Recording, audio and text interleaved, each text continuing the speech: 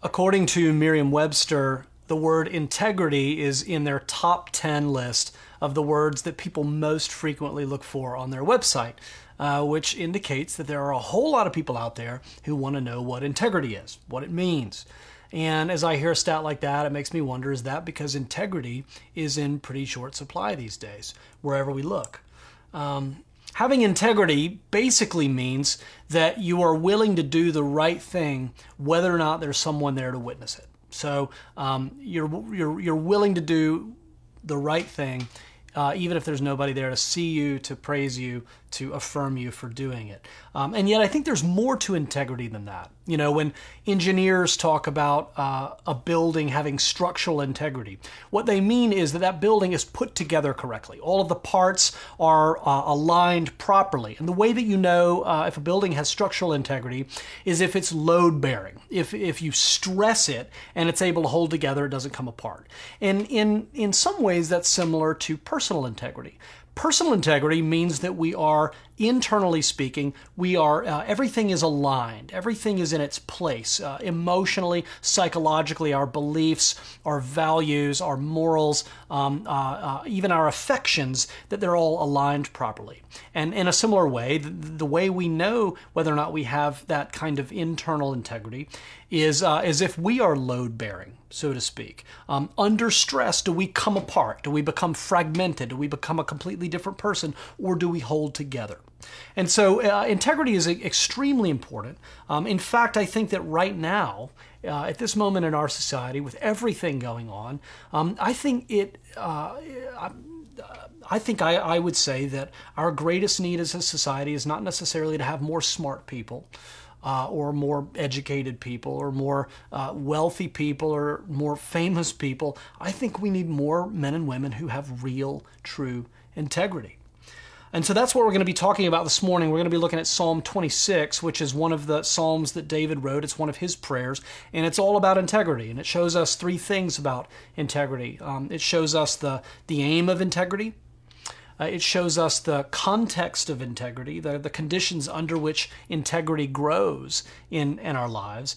And then lastly, the paradox of integrity. So the aim of integrity, the context of integrity, and then the paradox of integrity. Let's pray.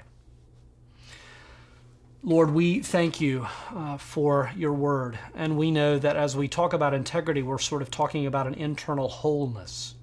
And we recognize off the bat that that's something that has to come through you, Lord, that you are the God who can take broken pieces and broken parts and put them together and make them whole again. And so we pray that as we open your word together, you would do your work in us and make us whole on the inside so that we might become holy, Lord, and pleasing in your sight. We pray this in your Son's holy name. Amen.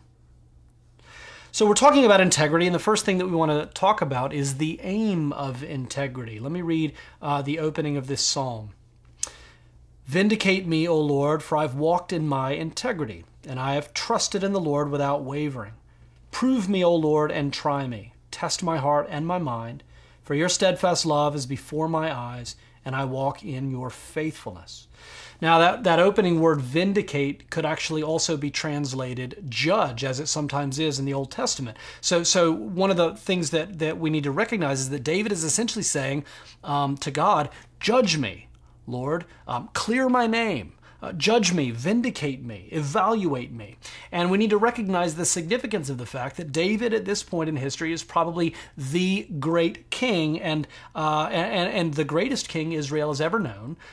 He's the most important person in their nation, the most powerful person in their nation. And in the ancient Near East, oftentimes a nation's king was their god. There was no higher authority, nobody above the king or the emperor. And so here's this great King David, and yet he is humbly submitting himself to God's scrutiny. He's saying, prove me, try me, test my mind and my heart. He's saying, don't just test to see whether or not I know your truth and the way I should live, but test my heart, see whether or not I actually love your truth and I love your ways. So in every level, David is asking God to evaluate him. And the assumption under David's words is that there is an objective standard. There is such a thing as God's standard of true and false and right and wrong. There's this objective, universal standard under which David places himself and his life. And this standard, David recognizes, is the kind of aim of his life. It's the measure of his life. When David wonders whether or not he's living the way a human being should live, this is the standard that he uses to evaluate himself by. And so as we're talking about integrity, if integrity means doing the right thing, then we need to know what the right thing is, as opposed to the wrong thing. And so what we need, if we want to have true integrity, is we need a standard. We need an objective standard of rightness. You can think of it like a plumb line for our lives, something that shows us whether we are living as we should, an upright life, or whether we have have become crooked in some way, which is one of the ways that we can translate the one of the Old Testament words for sin is a kind of bentness or crookedness of the heart. So this standard is that which we should be aiming at in life. There's a book written by C.S. Lewis called The Abolition of Man, which I highly recommend if you've never read it. And in one place in that book, he talks about the fact that before modern times, nearly all religions and all philosophical schools, whether it be Judaism or Christianity or Hinduism or Aristotelianism or Stoicism or Platonism, that all of these various worldviews and schools of thought, they all assumed that there was an underlying natural order to the world. They may differ in some of the details, but they all started with the assumption that there is an underlying natural order to the world, a kind of warp and woof of reality, a natural grain, like you might see wood grain, that reality itself has a kind of grain to it. There's a way that things are meant to work in our world. And so as we think about something like truth, the concept of truth is that which most clearly aligns with and reflects that reality, the grain of reality, how things work. And so if you believe that, as all of these older schools and ways of thinking did, if you believe that, then you can say objectively that certain attitudes are really true and others are false. That it is possible to have our affections aligned correctly toward reality, to respond emotionally in the correct way to certain things, or that we can have a kind of misalignment where we love the wrong things or we hate the wrong things. And so the aim of integrity along this way of thinking, the aim of integrity is to align our minds and our hearts with that truth, with the truth of reality, to align, to know it and understand it with our minds, and then to love it with our hearts. And so this is most certainly what David has in mind, what the Bible has in mind when it's talking about integrity.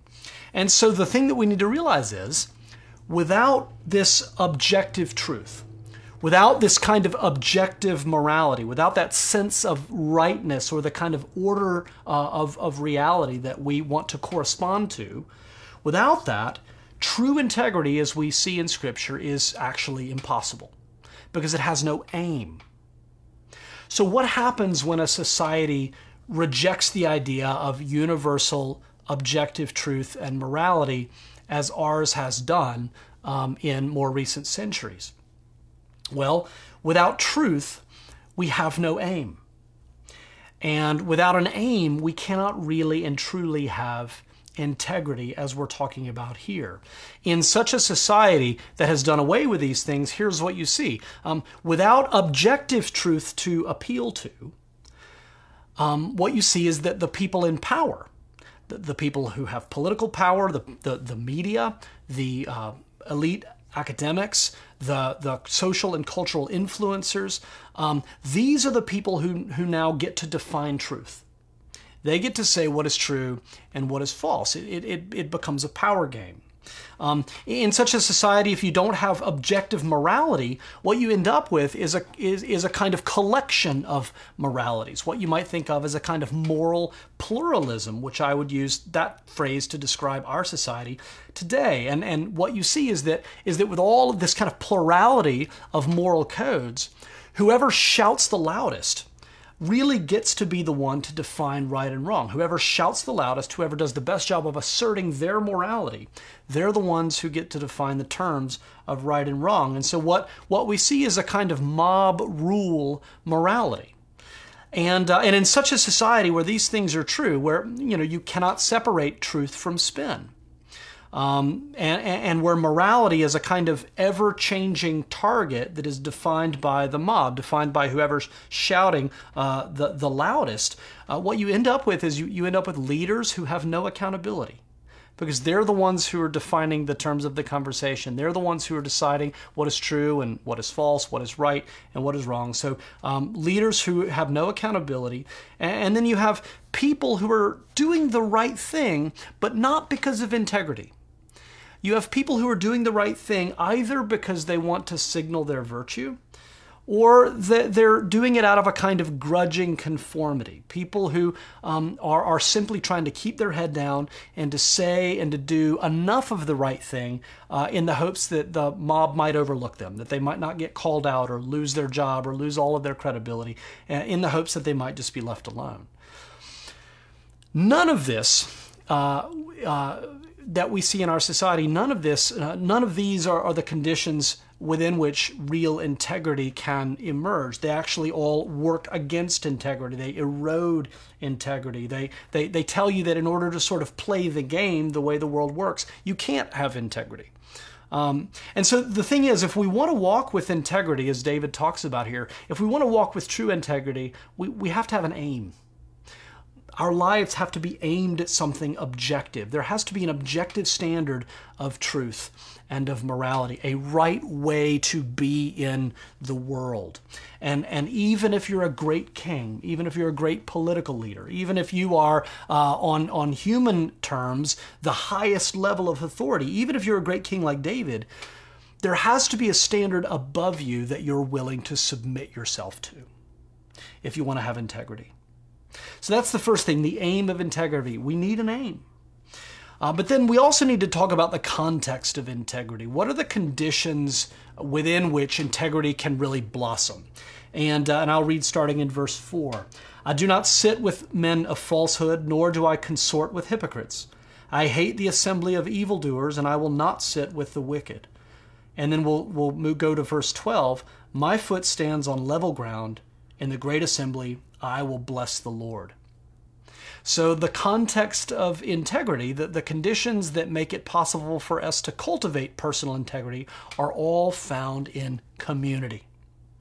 When David says, I don't sit with men of falsehood or consort with hypocrites, I want to make it clear, he's not saying that he has nothing to do with people like that. He's not saying that he just completely removes himself from people like that, because of course God has always called his people to love and to serve and to associate with all kinds of people, regardless of who they are or what they believe.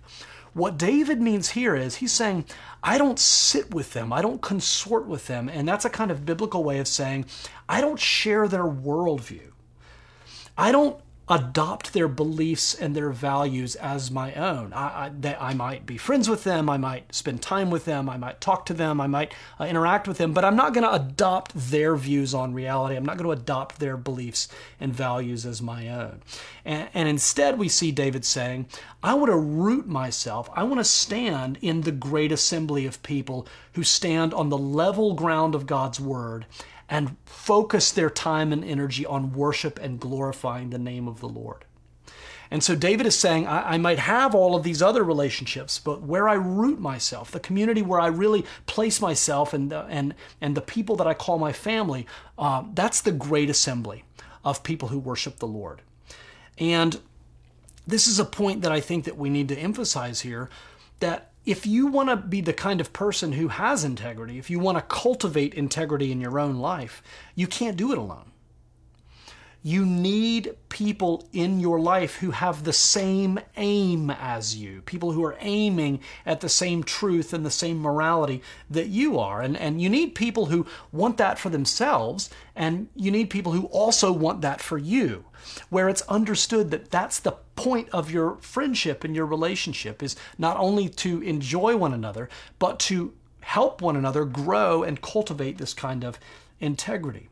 And I say that because, it's really tempting And I have the same temptation as anybody else to surround yourself with yes men, to surround yourself with people who will only ever affirm you and support you and validate your choices, and who will never call you out or push back against the things that you're doing in your life. And I think these days in our society, a lot of people think that's what it means to be a friend. That if I'm really somebody's friend, I just want them to be happy, and whatever that means for them, I'm just here to support them and be a cheerleader. And certainly there are some times in any relationship where our role is to support and to be a cheerleader. And of course we want people we love to be happy. But if we are people who take something like integrity seriously, and we recognize the major challenges that we face in trying to become people of integrity, we realize that sometimes we need those who are closest to us to be honest with us, to speak truth to us, to challenge us, to push back against us, to help us ensure that we are pursuing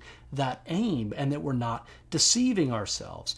And so we need to surround ourselves with people who will point us toward truth, even if it's painful, even if it's offensive, even if we want to close our ears and not hear it. We need friends who will speak that kind of truth into our lives anyway. Dr. Henry Cloud has written a book called Integrity, which is all about this. And in that book, he actually includes an interview. And if you want to see the full interview, you should get the book and read it. It's an excellent book. But in that book, he has this interview, and he says, he suggests that you take this interview and that you go to somebody that you trust and you give them these questions and let them read through all the questions. And then he says that you should invite that person to answer those questions about you. And he says that you should sit and listen to the answers, not try to justify yourself, not try to defend yourself, and that you should also take notes and recognize that this is incredibly valuable and rare feedback that you can get from somebody who really knows you. And so some of the questions are, so imagine sitting with somebody that you trust, who really knows you, and asking them, what's it like to be on the other end of me? How do you feel after spending an hour with me or a day with me? What state do I leave you in? Or asking a question like, what is my net impact on social settings? When I'm in a group setting and I leave, what is my impact on that group? Or what subjects do you think might trigger my defenses? Are there any topics or things that you know you can't bring up because I might become defensive? Or what are the things that you think I struggle to see about myself? The last one is the best, I think. After you've asked all of these other questions, you say, now I want you to give me the last 10% of your answers that you're holding back. I want you to give it all to me. And I can tell you from personal experience, I've done this full interview with people before in my life, and I can tell you it is terrifying. You feel completely vulnerable and exposed. It's terrifying, but at the same time, it is incredibly life-giving. It's incredibly life-giving, and it helps you ensure that there are no blind spots that are causing you to live in a state of self-deception where you're really not able to have that kind of honesty and integrity that you're seeking. So that's the context of integrity. Having a community of people around you who share your values, who share your aim in life, who want to have integrity themselves, and who want you to have integrity. And they'll be true friends toward that end in your life. Now, the last thing we want to look at briefly is the paradox of integrity, because there is a kind of paradox here as we talk about, as Christians, what it means to have integrity. One of the things that immediately jumps out when you read Psalm 26 is the fact that David seems to be so utterly sure of his own excellence. And the first few times I read through this psalm, I was struck by that. David seems like a kind of self-righteous jerk when you at first glance. He says, I've walked in my integrity and I've trusted in the Lord without wavering.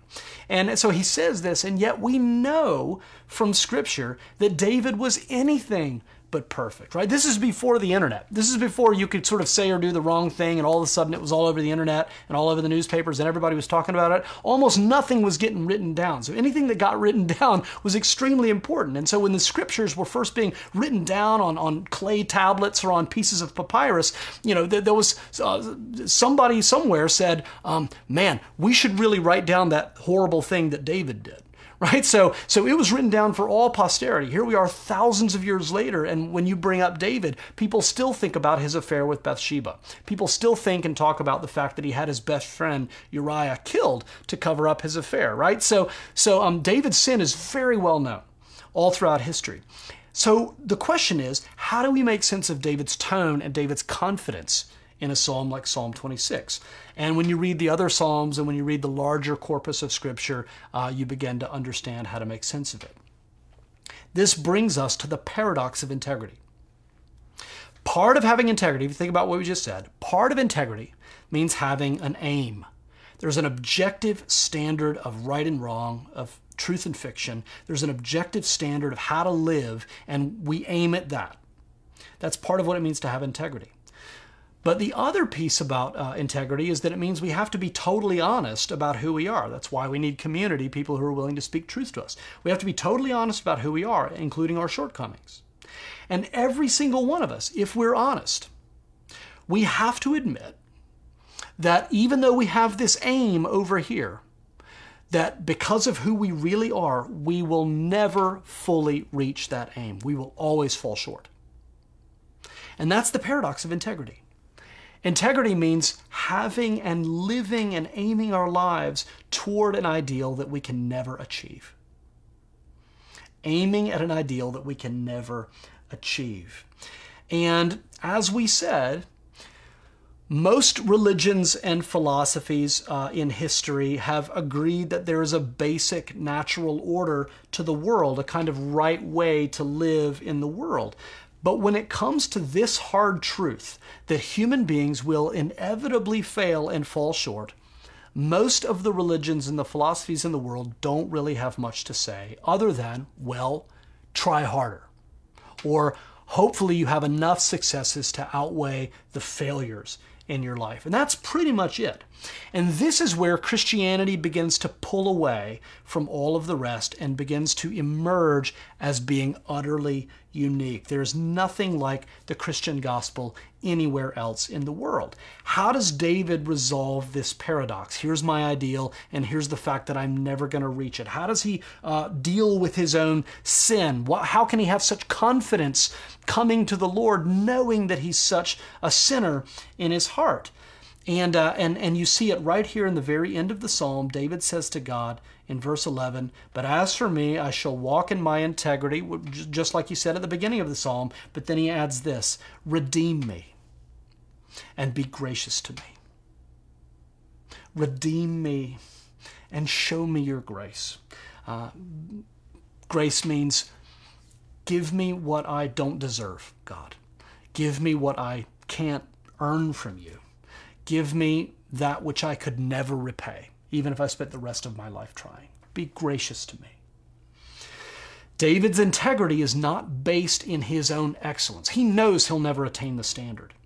It's based in the fact that God is a God of grace and mercy. David says, "I trust fully in your love, your steadfast love. I trust fully in your faithfulness." So just as he says, "I walk in your integrity," he also says a little bit later in the psalm, "I walk in your faithfulness." Well, what's he talking about there? Well, there's only one human being who could ever fully live up to God's standard, who could ever have that aim in his life and fully meet it, exceed it, in fact. There's only one person who ever attained a perfect life of truth and goodness, and that person is Jesus Christ. Jesus came in order to redeem people like David, in order to redeem people like you and me. Jesus came to live the life that we should have lived, right? To meet that aim, to succeed where we fail. And once he had lived the life that we should have lived, fulfilled all that God required of his people, Israel, all that God desires for human beings everywhere.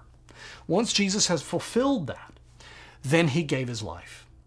So he lived the life that we should have lived, and then he gave his life and died the death that we deserved to die because we did fall short. But because Jesus did that instead of us, he offers us the opportunity to take his place.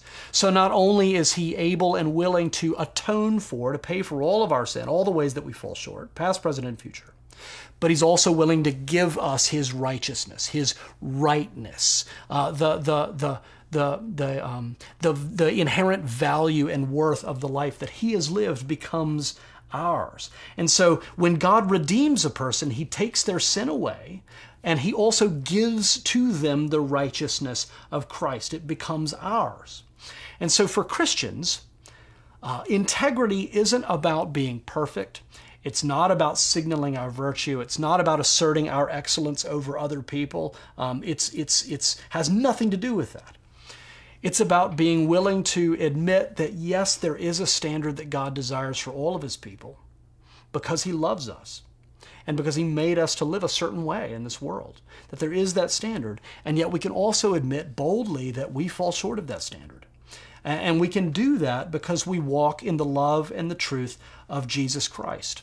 And we trust Jesus to be the one to deal with our sin and to give us the righteousness that we don't deserve, didn't earn, and could never repay, because he is gracious in his very being. And then we trust that as we do that, God will test us, and God will try us in heart and mind, and God will refine us, and God will form us more and more and more into the men and the women that God created us to be.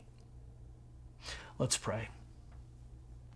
Lord, we thank you for your word, and we thank you for the work that you're doing in us even now. And I pray, as Paul prayed, that, Lord, you would bring to completion the good work that you have begun in us. And I pray that for any here who desire to have integrity, to be men and women of integrity, Lord, I pray that that would come not only through our understanding of your word, but through the work and the power of the Holy Spirit in us, doing what only you can do. And we pray this for our good and for your glory, in your Son's name. Amen.